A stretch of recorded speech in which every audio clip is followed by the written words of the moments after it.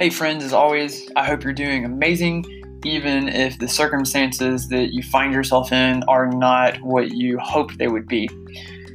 I got this podcast recorded a few days ago and have been working since then to try to play with the audio and get it as best quality as I could, and I believe that I've achieved that. I learned a lot while I recorded this podcast, both as an interviewer and a producer, learning things like tedious phone calls with recording audio for this podcast and other things like I touch my face a lot, but I use filler words way more frequently. Anyway, I hope you get a lot of value from this podcast. I'm super excited to introduce to you today Dr. Carleigh Golightly. She was a classmate of mine at the Southwest College of Naturopathic Medicine in Tempe, Arizona, just outside of Phoenix, right down the street from Arizona State University. She now has a practice in San Diego, California, and I have to say I'm a little jealous. Anyway, she is a great physician. I never had a doubt that she would be, and she dropped some real gems here about how she is dealing with the coronavirus, both as a physician and as a possible patient. I want to remind you that anything that I say or that she says does not count as a medical opinion, shouldn't be taken as medical advice, and as always, you should contact your specific doctor before you employ anything, whether you hear it here or otherwise. Carleigh also is an adjunct professor at a medical school, and I am a current medical student at Bastyr University, and so nothing that is said on this podcast or other episodes reflect the opinion of the university or anybody affiliated with the university. Now that we've got the disclaimers out of the way, sit back and get ready to soak up some knowledge with Dr. Carleigh Golightly.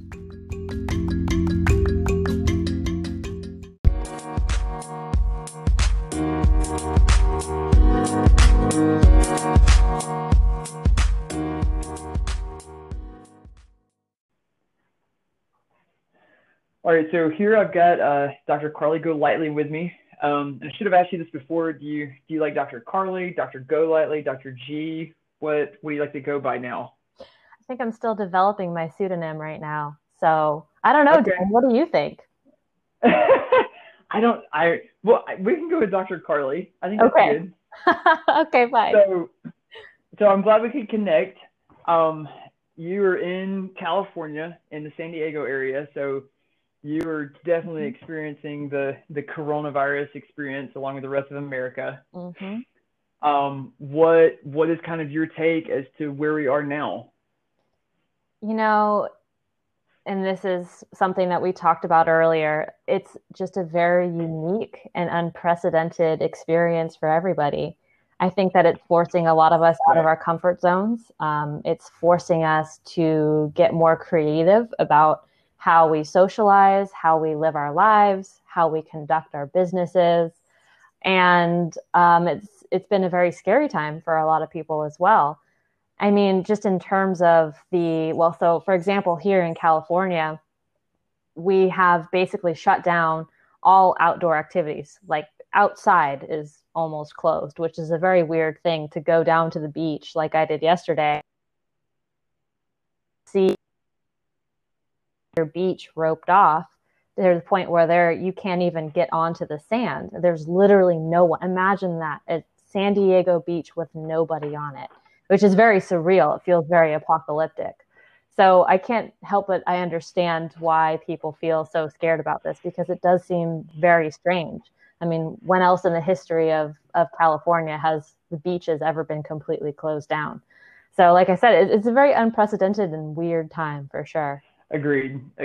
I had someone say on Facebook that while none of this is ideal in any way, if we could have had this happen in like January, it might have been easier to get people to adhere to the social distancing or the shelter in place orders. It's getting warm everywhere, and of course it's nice in San Diego almost year round. But it's a lot harder to ask people, especially with kids, to not go outside.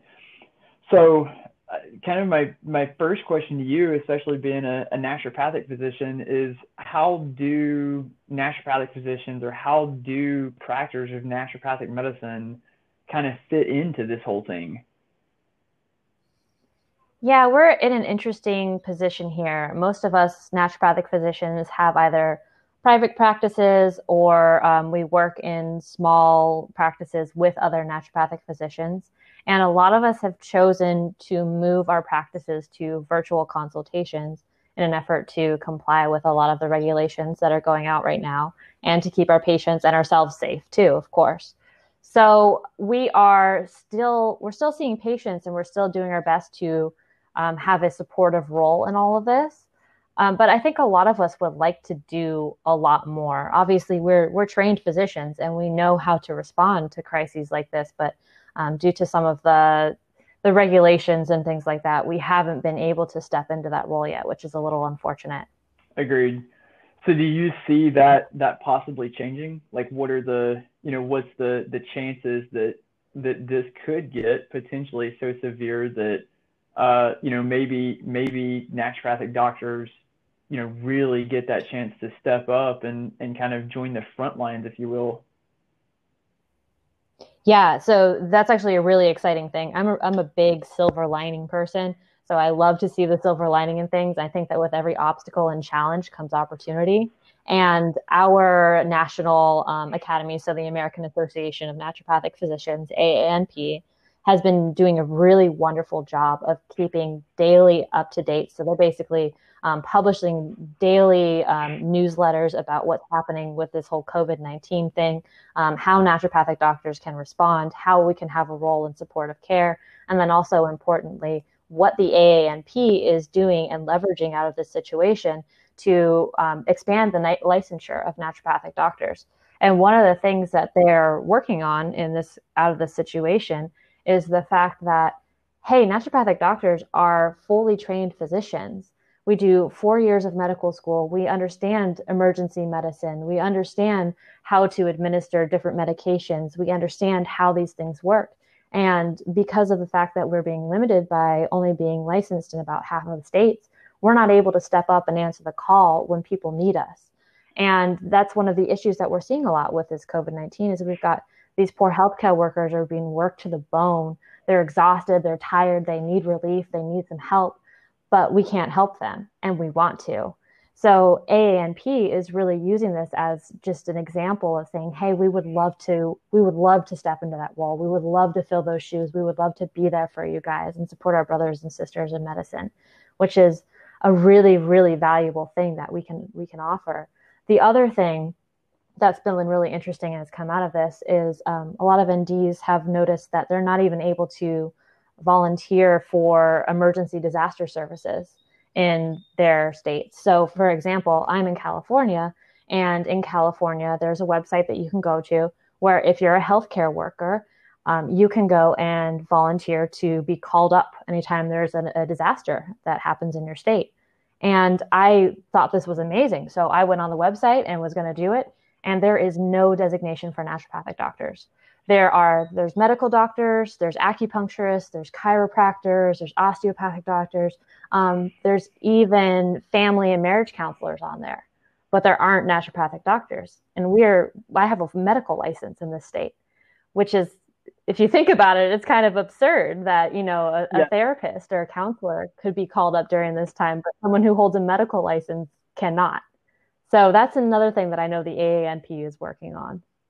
Yeah, I completely agree. I think it's like, I'm flabbergasted, and especially in California, that's a more progressive place in a lot of different industries, licensure wise, and it is somewhat concerning to think like you can have a therapist or even a chiropractor that, that's up for debate whether or not that's a medical license in a lot of states, and to not have the naturopathic physicians.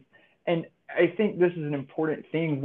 Speaking of silver linings, I think one of the things that could potentially come out of this if naturopathic doctors are given this opportunity during this crisis is something that I talked about a few episodes ago on the podcast, is that a naturopathic physician is something that I still think is somewhat misconstrued or misunderstood, that a naturopathic physician is a physician that is trained in the perspective of naturopathic philosophy, but they're no less of a physician than an osteopathic physician is. An osteopathic physician is trained in a somewhat different philosophy than an MD is, but an osteopathic physician still holds a medical license. They can still do diagnostic practices. And so I think that's something that maybe, not only would we be able to relieve some of the exhaustion and the overwhelm of the conventional medical system with this, but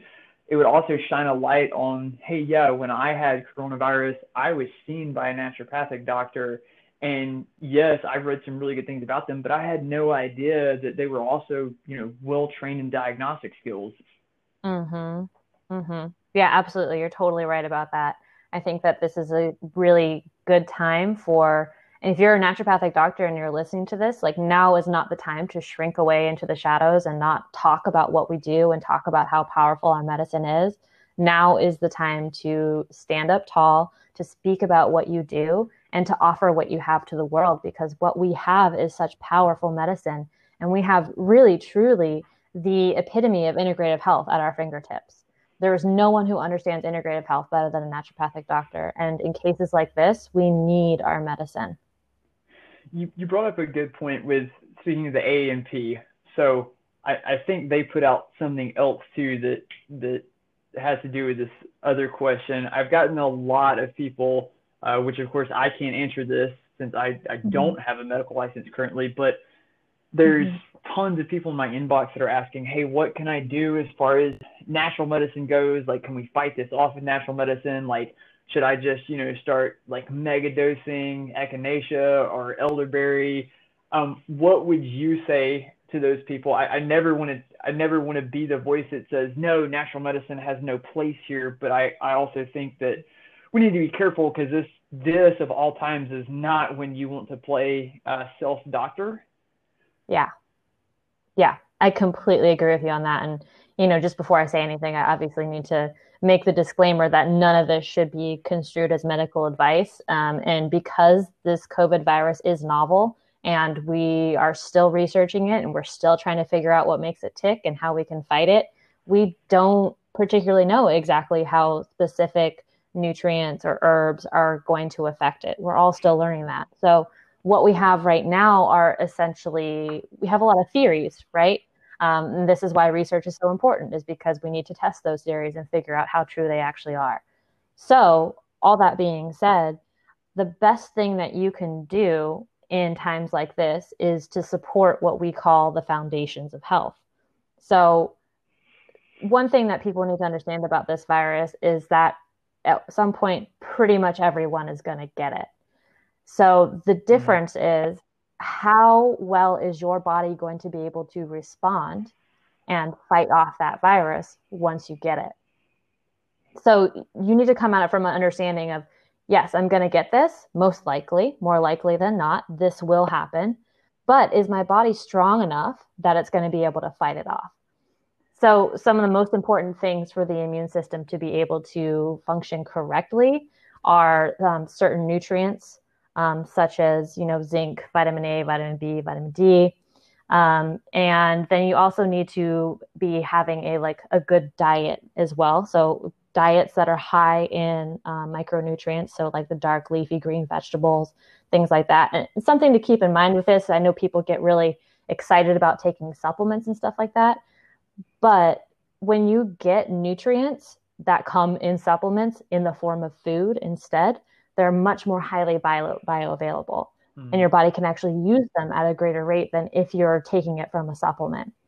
So for the majority of people, I would definitely prefer that they're getting these micronutrients that their body needs to boost the immune system from food sources.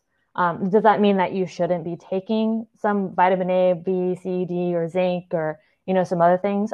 Not necessarily. No, I think that that's okay. And certainly if you have a deficiency in any of those things, your immune system will be struggling a little bit, and you won't be able to fight off a virus as much as someone who doesn't have a deficiency. But, like I said, I certainly prefer that my patients get these types of nutrients from food. And just going along with that, like I said, foundations of health, sleeping, getting hydrated, making sure you're exercising, all those types of things are really, really important in maintaining your immune system. And I know they seem really foundational and they're not sexy, they're not these, whatever medication that's going to knock the virus out overnight. But you have to understand that a healthy body is adaptable. A healthy body can fight things off and respond in a way that is completely natural and it makes sense. And I think it is interesting, when you take a step back and look at this from a kind of a epidemiological approach, a public health perspective, is it not ironic that after all of this time, we have incredible advances that have come about in the last, 10 or 20 years in medicine. And the biggest thing that we've seen makes an impact on how this thing goes is social distancing and, oh yeah, make sure you wash your hands. Mm-hmm. Mm-hmm. Yeah. And, no, it just goes to show you the power of basics, of very simple things.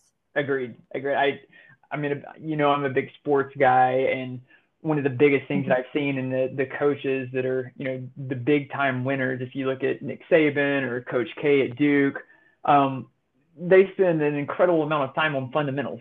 You've got, the championship teams, shoot thousands of free throws.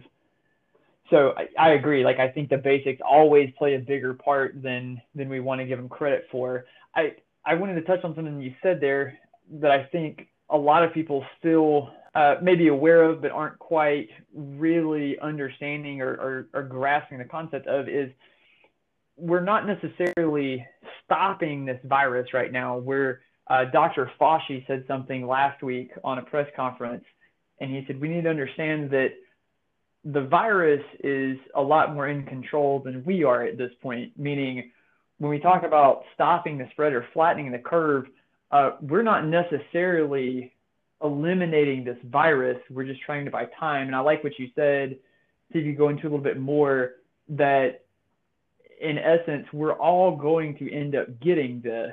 And so, just because what we're doing now doesn't mean you're not going to get the coronavirus. We're just trying to figure out different ways to manage it when we all do get it. Mm-hmm. Yeah, exactly. That's what most of these precautions are for. They're not because that we think that every single person that gets the virus is going to die. The reason that we have these precautions and we're taking social distancing is because of the fact that we realize that most people are going to get it. And we want to make sure that our emergency response system, our ICUs specifically, aren't overextended as people who need care are coming into those emergency systems. Because the other thing is you have to realize that things like heart attacks and car accidents and stuff like that are still going to happen.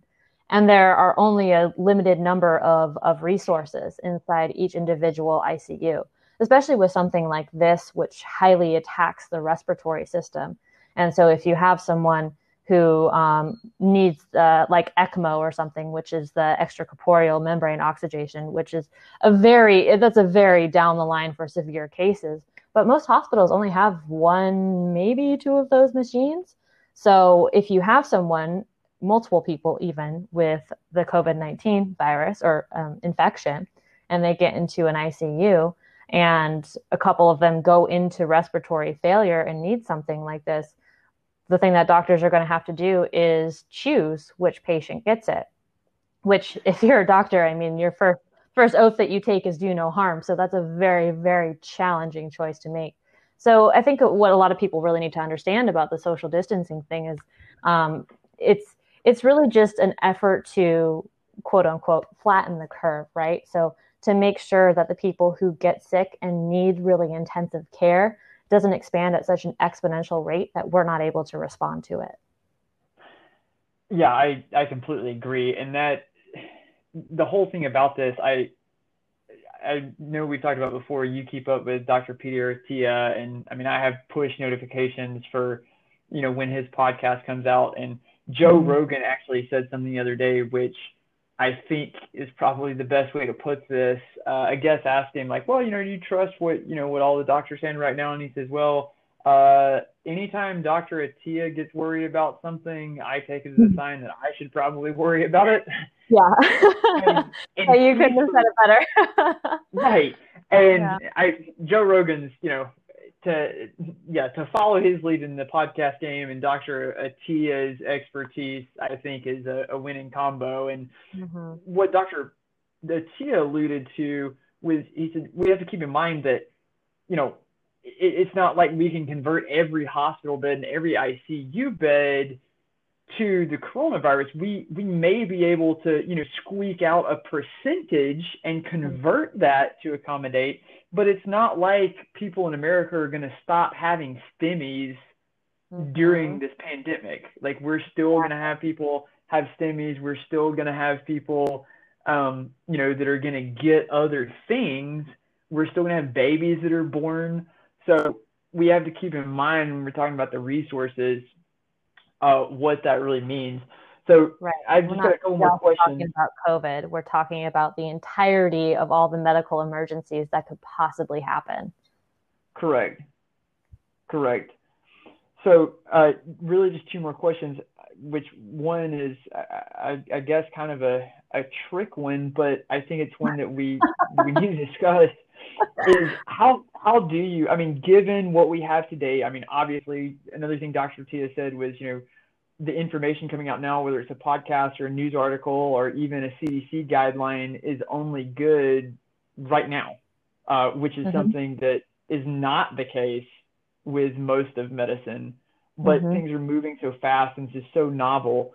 That's what's going on. But having what we have today, data-wise and information-wise, from your seat, kind of, where do you see this playing out? Like, is there any glimpse of when things might possibly start to lessen back to quote unquote normal? And if not, like, is there a sign that we can take that says, oh, when we see this, like, hey, we can start to have some hope? That's a really great question, Dane. And I'm going to be totally honest with you when I say that I don't know. I have no idea. And I don't think anyone really does. And that is the simultaneously just interesting and terrifying thing about all this, is because we don't really understand what that's going to look like and how this is going to change things. Economically speaking, I don't know how long we're going to be able to keep businesses closed and people out of jobs before things really take a turn. They already have. For so many people, their lives have been turned upside down by this. And I know we just got that whole stimulus package signed into bill, but that's a measure, and it's going to help a little bit. But if this goes on much longer than a month, then we're looking at some real issues for people. So it's hard to say. It's really, really hard to say. And that's why I think everyone is struggling so much with this, because it is so uncertain and so up in the air. I completely agree. I think that the biggest, I think honestly, that's probably the single best answer that I've heard about this is, we have no idea. And I think that's why it is somewhat so scary. And I say this every episode that I know of. Like, I'm not trying to incite fear, but I think not citing the actual reality is just as dangerous. I'm not a believer in, I'm a believer in silver linings. I'm not a believer in blind optimism. But we've got a scenario where we're saying it may be 12 to 18 months before we get a vaccine available. There's no way we can feasibly, put the economy on standstill and keep people, away from friends. Especially when we're talking about, teenagers and adolescents, like that's not what we're wired for as humans. And I know like we have digital resources and stuff, but, as a society, like we are built on, human interaction, especially face-to-face, physical touch, things like that. So I agree. Like, I think it's a really tough spot. My final question really is, what is your advice to people that are saying where's the correct balance. And what I mean by that is there's a ton of data coming out. It's almost impossible to not have some anxiety and concern over the current situation. In fact, I think that's somewhat healthy. But where is the line of, being informed and staying up to date with what's going on so that you can make decisions for your friends and family and kids, but not being overwhelmed or reading too much into it or overanalyzing? Yeah, I think this is such a great question, Dane. And honestly, this is something that I'm really doing a lot of work on my private practice right now to prepare for the onslaught of, I think, issues that we're going to see with chronic stress, maybe about 6 months from now after all of this is passed. Because I think that a lot of people are incredibly anxious and overstressed and overwhelmed and not being cautious about how much they are allowing into their minds, into their homes. And I think we're going to see a lot of people who struggle a lot with some issues, some diseases and disorders caused by chronic stress in the next 6 months to a year. So on that note, I think that limiting your time is a really great way to start. One of the things that I've seen with a lot of people is they just have news on all day long, taking in news broadcasts and constantly looking on their phones for updates. You've got to stop that. You have to stop that. You cannot live in this. There is no way that you're going to be able to live a normal life if you're constantly immersed in this deluge of information. So my first advice to people is to limit your time. Set a timer for 15 minutes, maybe once in the morning and once in the early afternoon, and that's it. And check reputable sources. So the CDC and the WHO are really great resources. So CDC and then the WHO is the World Health Organization. I also check a local resource. So it's KPBS out here in San Diego. So find a good local news resource that maybe does a daily updated blog that tells you what's going on in your city. And that, honestly, Dane, that's where I would stop. I would not do any more than that. If you want to go into listening to podcasts, Peter Attia, like you mentioned, the Peter Attia Drive, that's a really great podcast for unbiased information, very science-driven. I personally listen to it and use it as one of my resources to keep updated. But again, those podcasts are maybe an hour long. And if I listen to one, that's it. That's all I allow for the day. So I think you just have to be very conscious, especially because we don't know how long this thing is going to be going on for. And if you're constantly immersed in it all day, every day for, weeks, months, who knows how long, that can be severely detrimental to your mental and emotional health. Yeah, because we're really just in survival mode right now. Mm-hmm. Mm-hmm. I mean, we're essentially running from the bear 24 hours a day. I want to give you a chance to kind of leave your mark here. What would be, something that you wish? I mean, obviously, people stay home, wash your hands, things like that. Try to limit the amount of exposure you're going to give yourself to the media.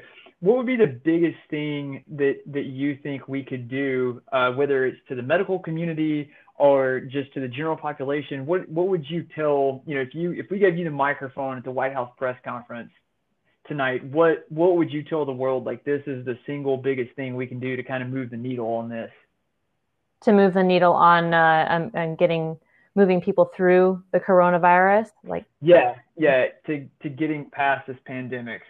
Well, this might be, not necessarily not a scientific answer or anything that has to do with politics or anything like that.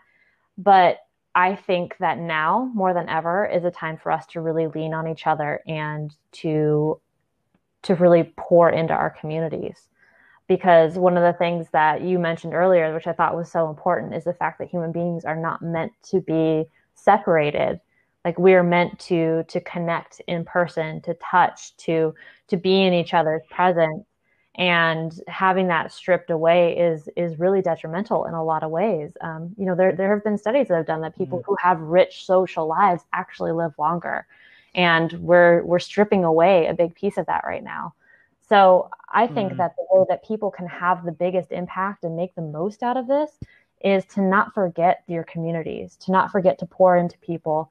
And one thing that I'm actually hoping that comes out of this is that people realize how important community is, how important being social and loving each other really is. Because sometimes you have to have all those things taken away to really realize what an amazing impact they have in your life.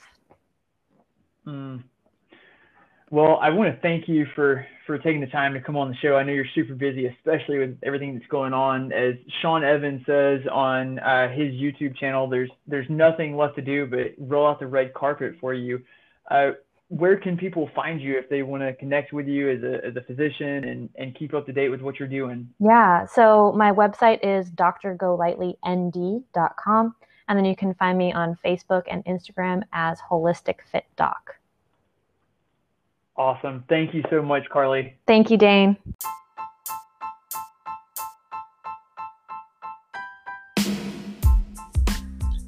A huge thank you to Dr. Carleigh for taking the time out of her schedule right now with everything going on, especially to come on here and drop some knowledge bombs, hang out with me over the air, and really provide a perspective of what's going on in the world of a naturopathic physician during the coronavirus pandemic. If you'd like to keep up with Dr. Carleigh, interact with her, or talk more about what she gave today, then I have included her contact information in this episode description for you. I've got 2 more episodes already in the books that are dealing with sharing a perspective from other people in other parts of the country, and I hope you'll enjoy those as well. I've got more interviews on the books now, and having guests on here is going to be a regular thing going forward. As always, I would love your feedback. If you want to help out and help us spread this message, if you would please consider subscribing to this podcast and leaving us a review on iTunes, I would be super grateful. As always, I'm not trying to make money or get rich off of this. I'm simply trying to provide what I think is a very much needed perspective to help us get through this thing with as little casualties as possible so that we can all get back to the lives that we enjoy. Love you guys. See you in the next one.